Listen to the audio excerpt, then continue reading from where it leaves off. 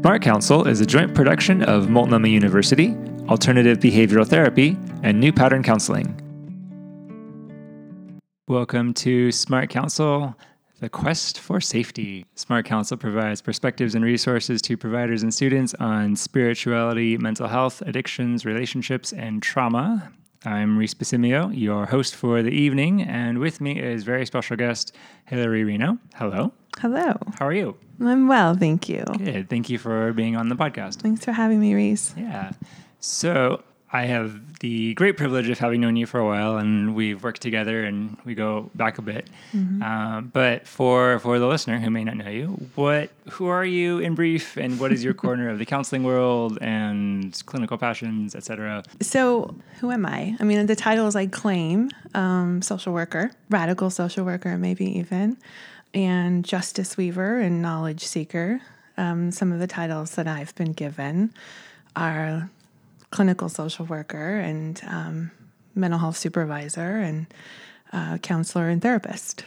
So I'm currently doing a lot of different kind of dynamic work at Quest Center for Integrative Health. I'm the clinical supervisor of mental health services there, but with an addiction counseling background and clinical social work background, I kind of find myself doing a lot of overlap. That sounds really exciting, with a whole lot of really important and exciting pieces overlapping and intersecting. I mean, that's typical of what I know you to do, where you see the big picture and all the threads, and you weave them all together. Tell me a little bit about like supervision work and how that's been. Like last time we worked together, we were neither of us were supervisors officially. What's that been like for you? It's interesting. I mean, I would say it's still very much a learning edge for me.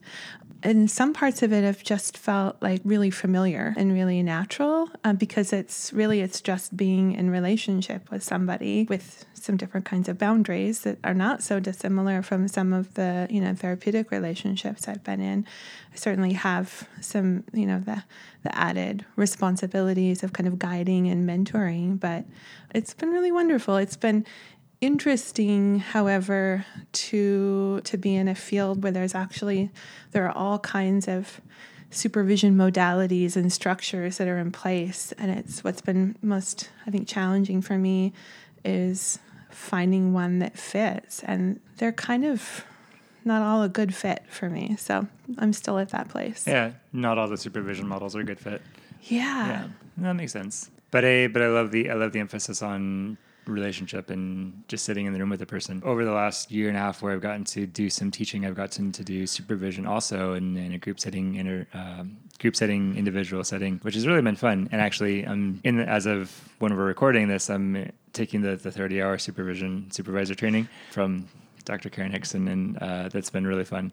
But yeah, one of the things I've loved about supervision is how definitely the relational component, but how with the slightly different boundary, like I get to be more of a person in the room a little bit, and I get to let more of my story and my personality be a little present and actually watch how are the two personalities interweaving and impacting each other. Yeah. I mean, not that doesn't happen with clients, but there's a little bit more of a divide and a little different boundary there. Yeah. And I don't know what your supervisory relationships have been like, but I certainly at Quest have an opportunity to do something that I think is a little bit counter to what many of the trainings around, models of supervision teach us. And that is have relationships that bridge across discipline and across like modalities, and have relationships with people who are in pure mentoring positions and therapist positions. And so it's just like, it's so rich with that like learning reciprocity. I'm learning and guiding, they're learning and guiding. And I love the opportunity of so much like texture in those relationships. Yeah.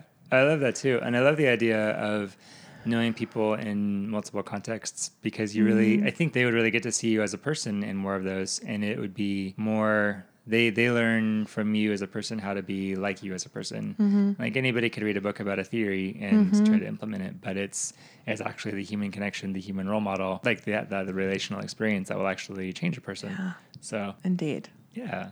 I'd love to hear a little bit more about Quest as well. What do they do? What's their focus? What's their target demographic? What do you love about it there? There's so much that I love about Quest. They've been around, actually, Quest has been around for a really long time. Lucia Marks, who is one of the co-founders, is still an active practitioner, very active practitioner at Quest. And when Quest started back in the 80s, it really started as a community hub that was sort of a safe haven, primarily for individuals who identified as gay and lesbian and were living with HIV or AIDS. And they were looking for sort of a solace, a place to gather and get support. And we have sort of maintained that mission. So Quest still has very culturally specific services that fit really well for people who identify as gay, lesbian, trans, queer questioning, two-spirit. And we have an HIV services program that's very dynamic, being able to meet substance use, therapy, peer mentoring, group support needs. And above all, we're integrated. And so as an integrated health clinic, all of our programs have access to some very key components. Mental health therapy is one, Chinese medicine is another, naturopathic care, acupuncture, and then movement therapy, which is either Qigong or yoga or some various movement modality. So and that's just the tip of the iceberg. Yeah, well, goodness, that's really exciting. Like I love integration to begin with, but it's sometimes I get in this sort of thinking, oh, integration is just mental health and addictions, or just counseling and diet or nutrition. But my goodness, I mean, the list you dropped of all these wonderful things, acupuncture, Chinese medicine, medical care, and everything. Yeah. I mean, I think the siloing of these pieces is very much a human construct that doesn't exist in our experience. We experience all of these things complexly and interwoven, and yet humans kind of silo them and section them out, and it's just not reflective of the human experience. Yeah. So imagine not every individual practitioner at Quest does all of the things, but are all of the things housed in the same building? Client can go from one to the other? Well, we have multiple buildings. Oh, okay. And so different some programs are across multiple buildings, some are just in one building, but there's a lot of intention among all the programs. We have a lot of cross-discipline and cross-programmatic meetings that happen. And actually, I think another very unique quality about Quest is that many of the providers do have skill sets that extend beyond just one specific thing. So we have, peer mentors who also facilitate a meditation group, and person who prepares our free community dinner also facilitates a nutrition group. And we have, naturopaths who can practice Qigong and do psychodrama groups. And so it's like the clinical A-team. Sometimes, yeah. Oh, man. So that's super exciting. Yeah, it is. So I love talking about all that for a long time. So I know one of the things that we were planning on talking about tonight had to do with trauma-informed care, what creates clinical safety, a therapeutic safe space, or as in learning to frame it more of a therapeutic brave space. Tell me a little bit about, maybe backing up. So I want to get to, how do you practice trauma-informed care? How does Quest as an organization practice trauma-informed care? But for the sake of the students who might be listening, maybe let's step back and clarify some of these terms and unpack some of these concepts. So actually, and before we even unpack trauma-informed, maybe let's talk a little bit about what actually is trauma. When it's this really big buzzword that gets thrown around a whole bunch. It's a diagnosis, it's billable, it's studied, there's lots of study around it. But what actually is trauma? Whoa. Well, I'll do my best. I mean, all I can do is represent my own understanding of it. For sure. Right? I mean, I see trauma as it could be singular, prolonged, multiple, cumulative experiences that occur over the course of an individual's life that impact them, and to the degree that it sort of leaves a lasting mark or requires that they adapt through various ways. I also see, systemic oppression as part of trauma that can continue to occur and impact an individual's life. So I see it not just as events or an event, but can be ongoing environmental agents that inflict impactful experiences that leave a mark. I really appreciate the nuance of that and the multiple shades, multiple layers of what that is. I think the stereotype of trauma is, oh, well, this guy went to the Vietnam War and came back traumatized because he saw that war violence, or that woman was raped and so she has trauma because she had that singular experience. And when those definitely are traumas, we might even say big T traumas, but I like how you're presenting this as it's not just those big events, because the reality is most people have trauma of some sort. But you're right, trauma can be a single event, it can be multiple events, a lot of different types of events. And I think the one, and I'm really glad you said this, is the cumulative effect of an event. I'm thinking of like compassion fatigue or burnout that a lot of providers experience, or like you had said, just the effects of living in an oppressive society or an oppressive system. Absolutely. A way that I sometimes frame trauma, or have sometimes framed it to clients, and tell me what you think, is just trauma a little bit different than a stressor, because everybody has stressors, but a trauma is a stressor that overwhelms, even if just by a little, your overall capacity to cope and exceeds your coping skills in some way. And that causes some damage, and more so if it's a prolonged state of being overwhelmed. Yeah, and I would add to that one need not have an awareness of it for it still to be trauma. I mean, I've encountered many people who have had experiences that appear, and I use air quotes, normal, because they're no different than what they see around them in their immediate environment. But that's not to say that it does not have an impact on them, and isn't also cold trauma, should they choose to call it that. For sure. Thinking about a person who has always been in relationships that were, physically abusive, emotionally, sexually abusive, spiritually abusive, and if that's all that they've ever known, then that's normal for them. And it takes an outside perspective, someone to recognize, hey, that's not normal. Most people don't live this way, or healthy people don't live this way. And I think too, like, just to kind of pull on that thread a little bit more, and I feel strongly that this is about, like, this is how I practice truly, like, trauma-informed care. It may even be that I'm working with somebody and I have a different lens, and I'm able to identify, accumulation of experiences as traumatic, but that might not be the language that they use to describe it. And so I feel it's also really important, even with my own lens and knowledge, that I still honor a person's like truth and the words that they use to describe it, as opposed to imposing, my own words, my own frame on that. So I'm kind of being gentle and cautious and really listening too. Yeah. Not labeling someone's experience for them with like, oh my goodness, you have clinical trauma, let's diagnose you, versus letting them come to either realize that on their own or conceptualize it differently. Yeah, which I hope that we, when we are in relationship and therapeutic relationship with people, we are doing. We're not trying to impose our own like frame, but rather just hold a reflection of a different one. Yeah, I like that very person-centered, reflective approach, one that allows a person to grow and to really develop, as opposed to just handing them answers. Yeah. So I think the other variation I'm thinking is that, I'm thinking about my lenses. I see someone's trauma. My instinct when I see somebody who's experiencing something that I would define as traumatic is, well, let's change it. Let's get you out of that. Let's alleviate the pain. Let's get you out of the situation. And sometimes that's appropriate, and that's what both of us want. And then there's other times when the person is actually more okay with the situation than I would be. And sometimes they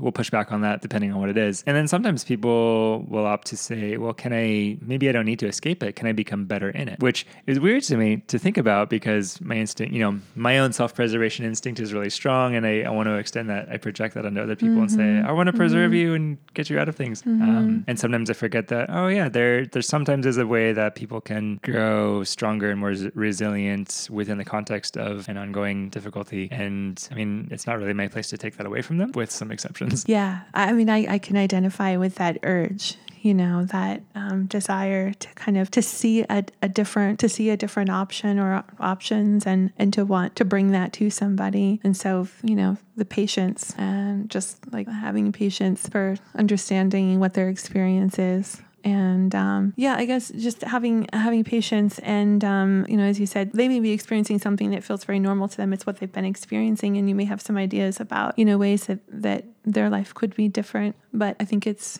really important. And this goes to another value that is a big one for me, and not seeing things in terms of the right way of adapting or the wrong way of adapting, but rather looking at what's sustainable for that person and really presenting it on a spectrum of sustainability as opposed to the right way and the wrong way. I like that. Yeah. What's sustainable? I might have even thrown in there what's sustainable and what's connective. Yeah. And recognizing traumas can promote isolation or disconnection or dissociation. And oftentimes some sort of recovery involves some manner of restoration of relationship or repair of relationship in some way. So And I try and remember, and this is something that comes up a lot in the women's group that I facilitate, it's the Trauma Recovery and Empowerment group, that people are infinitely capable of some of their own liberation. And I think that there is power and strength in people, and sometimes it's just about helping to wake it up. It's important for me to remember as a therapist that people are very capable and resilient, and they've adapted and survived, and probably have all of the answers that they need to liberate themselves. Just somebody, to kind of shine a light on the path. I'm nodding very sagely in agreement. I concur. I observe that as well. People are incredibly creative and adaptive, and people are good at finding ways of surviving and of getting through. And granted, sometimes the first thing that they find is not the best, and sometimes the instinctive protective urge is, in the long run, more maladaptive, and that's where some learning comes in to say, well, you already know how to survive. Let's teach you some better ways to do that. Which I feel like that's a bulk of what counseling is anyway. It's presenting a new way of thinking or a new perspective, or nod to my practice, new patterns for living. And especially for, I think, people who have survived trauma, it's presenting a different experience of life and a relationship, so that they're their fight or flight system in the brain can experience something different than they've always experienced. Yeah, I agree. So we've kind of circled around what trauma is a little bit. This very dynamic, fluid, multi-shade, multi-level force that I would venture to say most, if not all, people have experienced at least a little bit. So then what is trauma-informed care? Which, again, another catchphrase, buzzword, and, insurance companies like it, and we like to market ourselves with it. But what actually is it? Well, I don't know that I'm going to offer any definitions that fit some of those training modules or foundations that, teach and practice and provide materials for it. But for me, trauma-informed care is intentional, consensual, and reciprocal relationship. It's patience, it's listening, and it means just really staying dialed in, asking all the way, rather than assuming. I think in my role, and I don't know if you'll feel the same about this, Reese, but I think we are in this role imbued with a great deal of power and even this sense of I have these tools and I know the right way, the better way. Yes. And maybe we really subscribe to that. I don't, or at least I really try to kind of push back against that. And I think for me, trauma-informed care is part of pushing back against that I don't necessarily know the right ways. And again, this goes back to people having their own intrinsic wisdom and their own, abilities to liberate.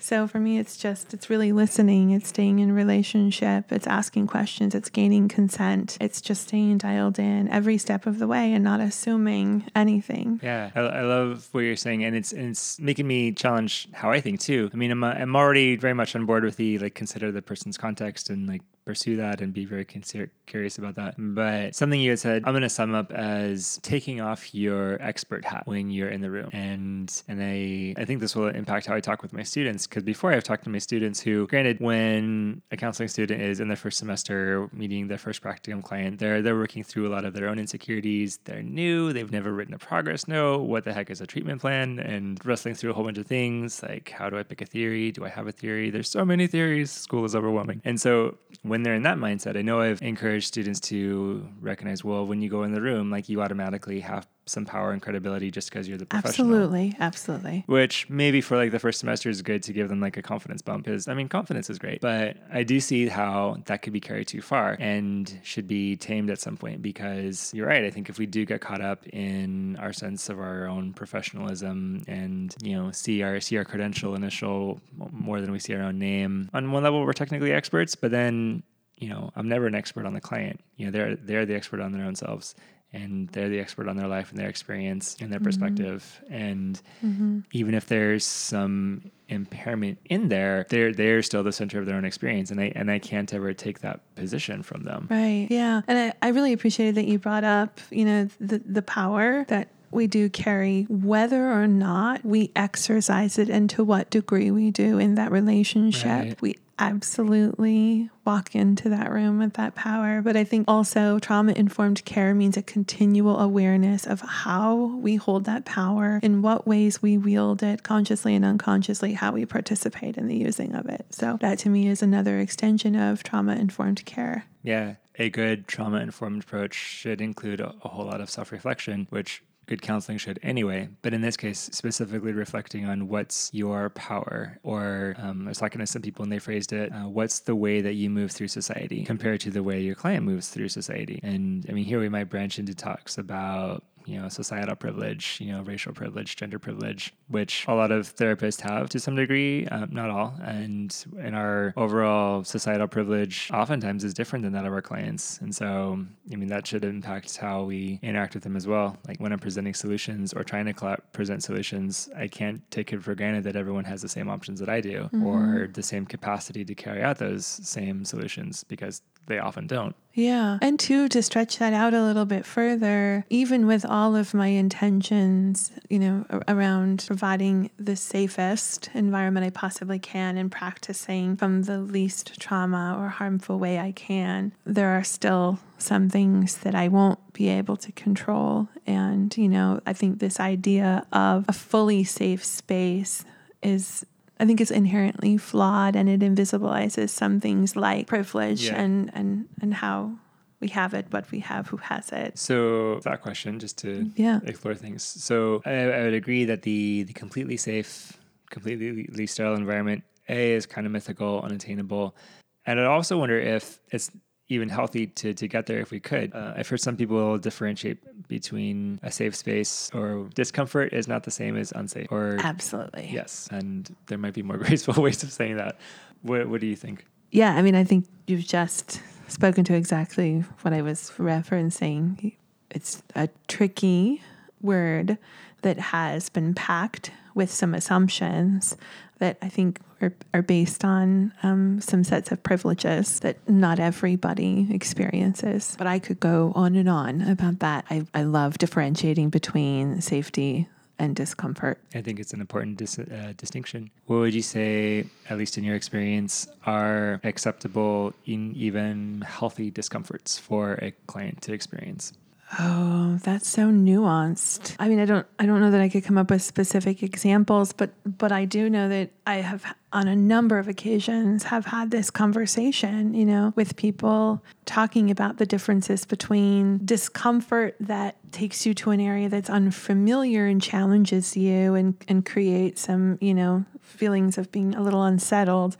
And that's different from things that are immediately activating and create a succession of, activated responses in one's body and mind. Like, it's difficult to articulate those two because they're felt and experienced uniquely by the person.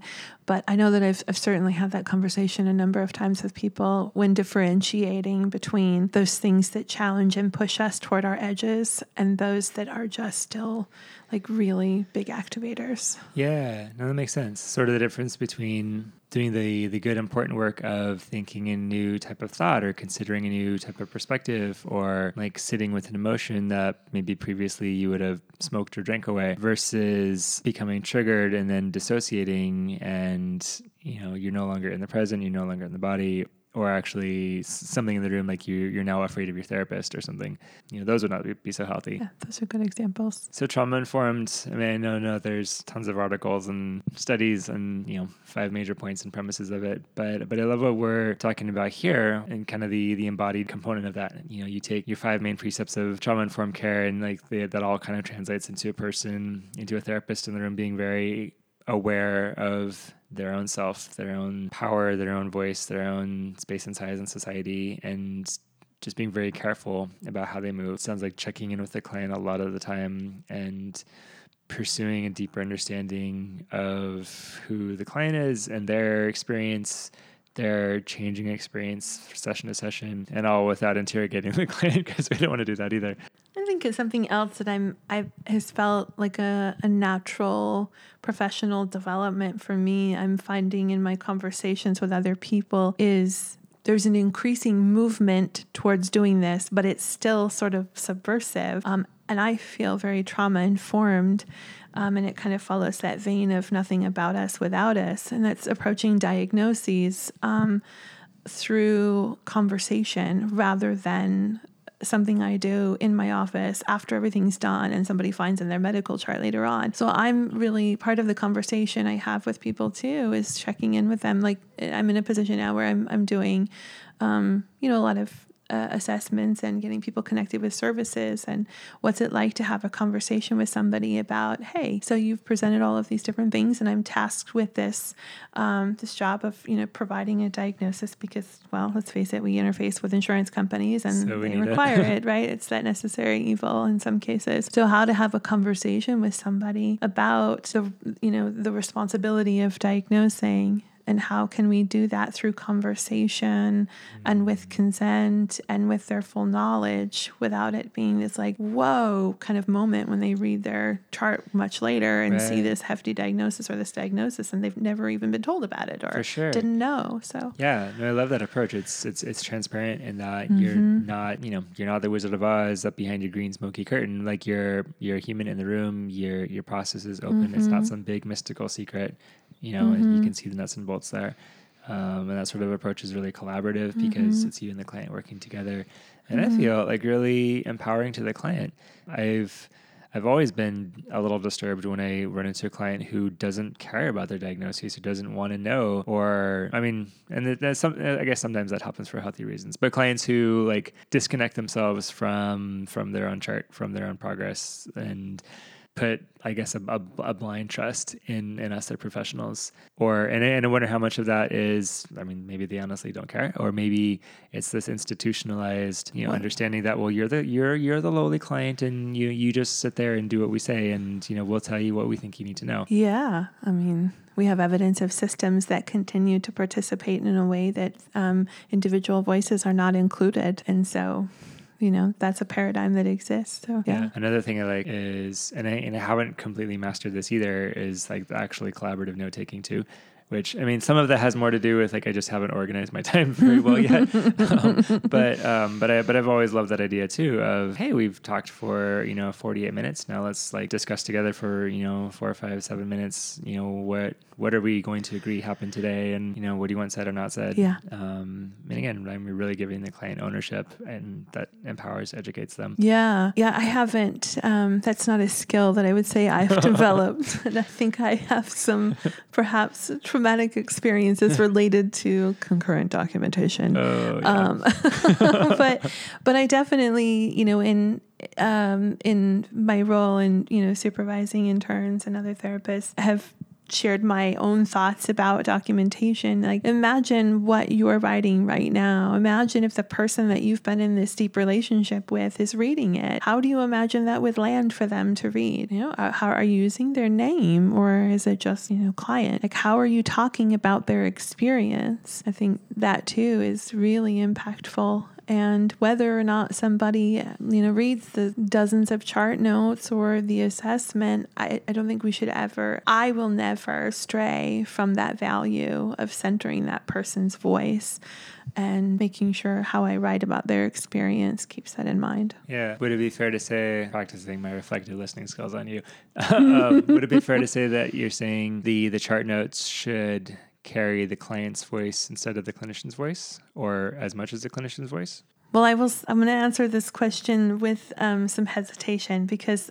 I will just say, I work in an outpatient clinic in a county, in a state. And so, of course, we have all kinds of, rules that have a lot to say about how we document. I think that there is a way that we can follow those rules, but not lose sight of the most important, thread, and that is the person that we're working with. That's who the note's about. Right. That's what the service is for. So I feel like it's you can do both. That makes sense. Yeah, both and. That's what we do. That's good. So, cool. Well, so with this sort of initial framework for what is trauma-informed care. And again, recognizing the official components. I mean, you can find it on Google for sure.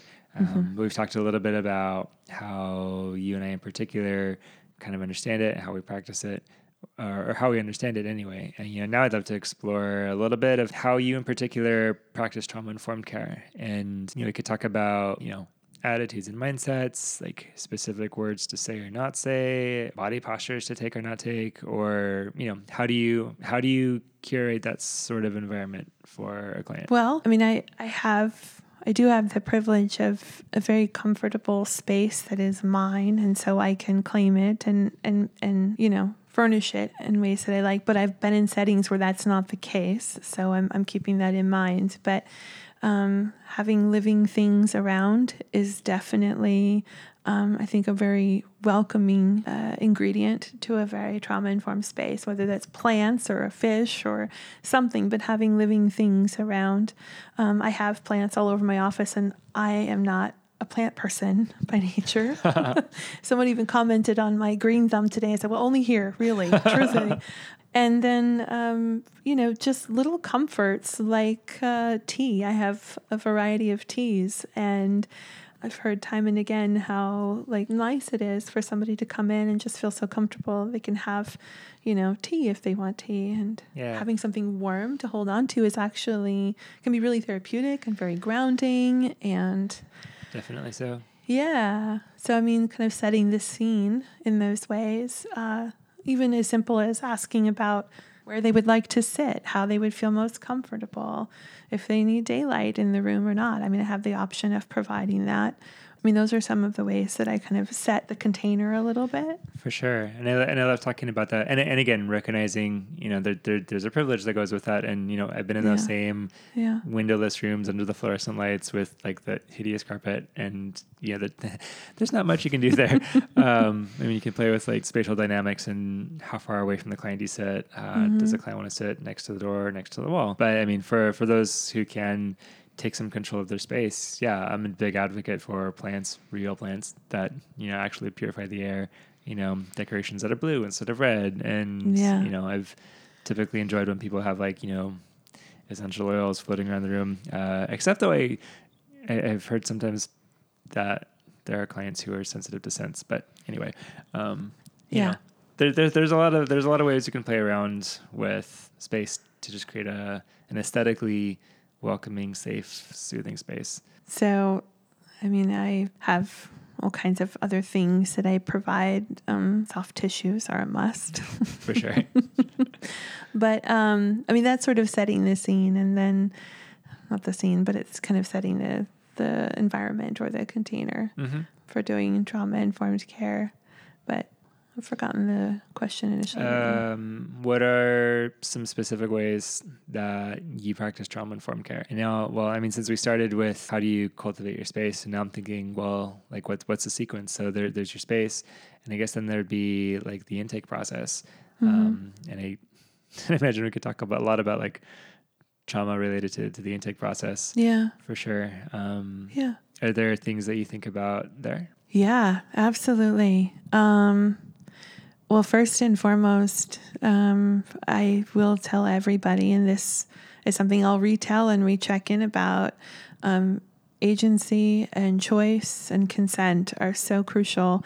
And what that means is anybody that I'm seeing and I'm thinking most immediately of doing an intake with somebody, for instance, just because I ask a question doesn't mean that they're required to answer it. They're at choice about what they share and what they don't share, and that I will absolutely respect that and not push or insist.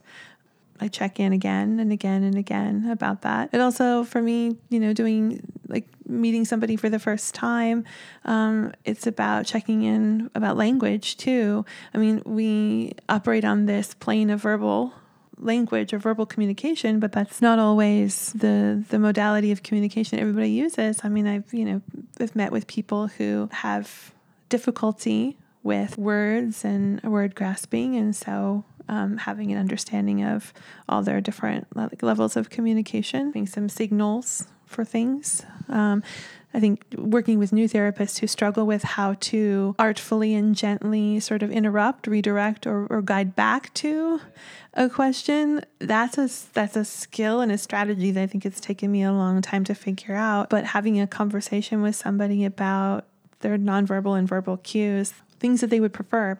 Met with somebody who said they were very tangential and had a difficult time staying on track, and they, would like some support with that. And we devised some very specific nonverbal cues and then verbal cues that they were okay with. I really like that. I haven't thought of that. I think I've just gone with if people are talkative, I just have to interrupt them and I'll be as polite as I can. But this idea of like actually agreeing ahead of time, like, if I need to interrupt you, what would be a safe, supportive way to do that? Yeah. Ooh, I like that. Yeah. I mean, it's kind of like agreements, right? That I think are group agreements for groups. For sure. But these are still agreements that you're engaging in this relationship that may even be brief, but still consensual agreements. Yeah. And I like the idea of consensual agreements compared to just like rules or policies. Like, because I can't say, well, I'm going to do this thing this way for clients A through Z, no matter what, because there's a lot of difference there and have to like work out a specific, I think it'd be better to hold a particular value. Like, I want to be supportive, vague term, but want to hold this value. What does that specifically look like with client A, B, C, D? I mean, I'll admit it takes a great deal of energy to set the container and to really be in integrity with it. And it's particularly challenging when you are trying to establish that container, perhaps inside of a larger container that is not as supportive or is even resistant or not actively participating with trauma-informed care. And I would imagine there are a lot of providers out there working inside of systemic containers that are very resistant. And I will call attention to, your container. Now, granted, it sounds like Quest is, light years ahead of a lot of other agencies in some ways, but they are still an agency. And agencies come with a lot of cumbersome systemic policies, procedures, like really long intakes that have to be done like within 48 hours and like, too much paperwork all the time. So I want to call attention to, you're talking about this really high standard of trauma-informed care within that already too busy context. And so, if you can be aspiring to that, the clinician in private practice who can maybe relax a little bit more can also be doing this for sure. Yeah, absolutely. So I'm thinking about trauma-informed intake, and I'm remembering some of like the longer intake processes I've had to facilitate, negotiate, muddle through. And there's a lot of times when questions are just worded badly. So I'll definitely take liberty to reword them to kind of get the point across, but in a softer, more person-centered way. I know there's sometimes like questions I wish I could skip, like, well, I don't know, like where I'm at now in my practice. Like I have a spot in my intake pattern to talk about trauma, but I'm also discovering that like I don't really want to talk about trauma the first time because probably they don't either. And I'm acknowledging more and more often, new client, we're strangers. So I'm going to tell you that I'm going to be a safe person, but until you really experience that, I don't want to demand that you share your deepest, darkest with me. I'm almost like getting to the point of like, making that kind of a policy of like, no deepest, darkest secrets for like the first few meetings because we need to get to know each other. Yeah, right. And that I feel ties back to a piece that I mentioned about, nothing I ask are you required to speak to or answer to. And I'm really glad you brought that up. I think it's been a standard part of many different assessment models that I've seen to ask in-depth questions about an individual's traumatic experiences. I'm not going to assume that every person has a difficult time talking about them because not everybody does, but it is by and large an area that, can be reactivating to talk about and with somebody you've just met. And yet it's pervasive. It's expected. It is what many folks in our profession are tasked to do. For sure. So that piece is really, it feels very counter to what trauma-informed care is in my mind. I think I agree. It's not necessarily the best conversation for the first time. I do think it's important, though, just to say that doesn't mean that I am going to be completely like, okay, you don't want to talk about trauma. There's maybe been some trauma. I do think it is a responsible thing of me to find a way to ask them. So, how can I be the most responsive to you right now? Like, are there any things that I should avoid, or any strategies for soothing that you do that I can support you in? I mean, I think there is an opportunity to do that, and I think that's a really responsible thing to do. Mm-hmm. We don't necessarily need to know all of the narrative in order to offer like support in that moment. Right. Yeah, which totally makes sense. It makes sense to tend to the here and now trauma response. Mm-hmm. You don't need to know what the trauma was that caused the response, at least not right away. Yeah. Well, goodness, I know there's a lot that we could say about trauma-informed care, like the whole length of treatment. We got as far as intake, and there's like treatment planning and routine sessions, and how do you talk about group, and how do you talk about involving other people, and mm-hmm. how do you end a session, how do you end treatment, and sounds like 6 or 7 more podcast episodes coming up there. But I wonder for the practitioner who's wanting to know more about this, for the student who's just learning about this, if this were the only podcast they listen to about trauma-informed care, are there any other like really essential principles or techniques or things that someone should come away with? Well, I mean, I would still say Trauma-Informed Oregon as a resource for tools that one can take into their practice and to their organization is still a great resource. And they've got a lot of great materials there. Trauma-Informed Oregon? Yeah, Trauma-Informed Oregon. But I guess I would just say pay attention. Just pay attention and pause. And I know that, there are immensely skilled, well-trained, highly educated providers out there. And even though we learn in school how to be compassionate and how to be, empathetic, like at the end of the day, just listening, just being in, space with somebody and being patient it goes a lot further, I think, sometimes than any of our interventions, any of our trainings, any of our education does. Yeah. Being fully present, being human. Absolutely. Being in connection. Yeah, because I mean, a lot of the wounds that we bear have come out of some sort of relational dysfunction, and so a lot of the healing then is going to come through a new and healthy, safe experience of relationship, and oftentimes that's the work we get to do, is to be present in a new type of healthy relationship for the person, which hopefully, I mean, it might just be like the spark or the first step. But hopefully that will lead to other growth and change in some other areas too. Yeah. And have full awareness of the environment in which you're doing that work, and the pressures are kind of pushing at the work. Like, stay aware of that too. Again, I've been in lots of different settings and I have felt the pressures. I know we both have. Yes, we have. And, sometimes there's quite a bit of weight behind that pressure.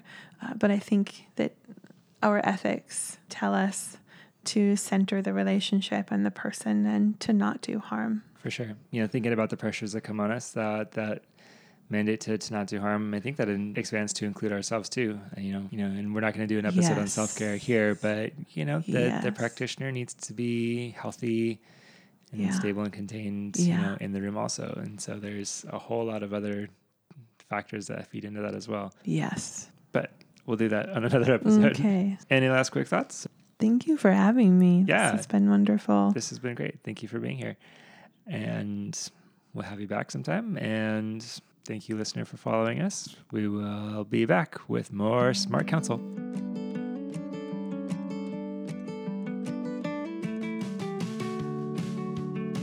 Please be sure to rate and review the podcast on iTunes and SoundCloud. We love your feedback, and let's keep the conversation going. Follow Smart Counsel on Facebook at Smart Counsel Podcast, on Twitter at Smart Counsel 601, and you can email us your questions and comments and feedback at smartcounselpodcast@gmail.com. Joshua Moore can be found on the web at neurofeedbackcare.com, and Reese Pasimio can be found on the web at newpatterncounseling.com. Our theme music is by Nate Botsford. Our logo design is by Thomas Moore. This episode was mastered by Julie Patterson. Smart Counsel has been produced by Reese Pasimio and Joshua Moore.